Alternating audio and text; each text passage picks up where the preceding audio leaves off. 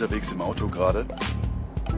Keine Angst mit Headset. Ich habe noch ein bisschen so überlegt, für was man Anchor eigentlich benutzen könnte. Es ist ja ganz witzig. Heike hat schon reagiert heute ein bisschen so auf den Micro-Podcast von gestern.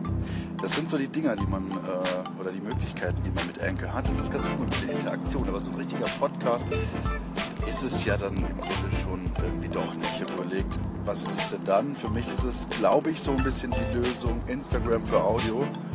Also ein kleiner Schnappschuss, mal kurz gucken, was passiert so am Tag und zwar über ganz verschiedene Dinge quatschen. Mal ist es irgendwie themenbezogen, dann ist es irgendwie inhaltlich bezogen, dann ist es irgendwie ein Gedanke. Ich glaube, so kann man irgendwie Anchor benutzen.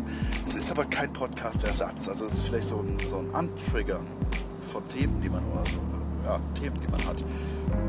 So könnte ich es mir vorstellen. Ich glaube, so nutze ich es auch die nächsten Tage, Wochen. Mal schauen. Ansichten eines Mojo, ein bisschen sowas wie gestern, ein bisschen in die Tasche gucken, so wie vorgestern, ein bisschen inhaltlich. Und heute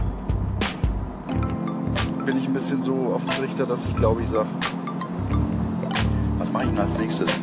Ich habe so 2, 3 Podcast-Ideen, 2, 3 längere Podcast-Geschichten, die ich machen will. Eine davon, so viel kann ich schon verraten, wird mal ein bisschen mit der Stadt, in der ich arbeite, zu tun haben. Also die wird einen richtig kräftigen Mannheim-Bezug haben, die Geschichte, beziehungsweise die Stadt spielt selbst die Geschichte.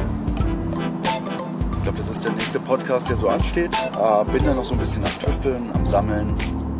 Könnt ihr euch aber schon drauf freuen. Schönes Wochenende erstmal.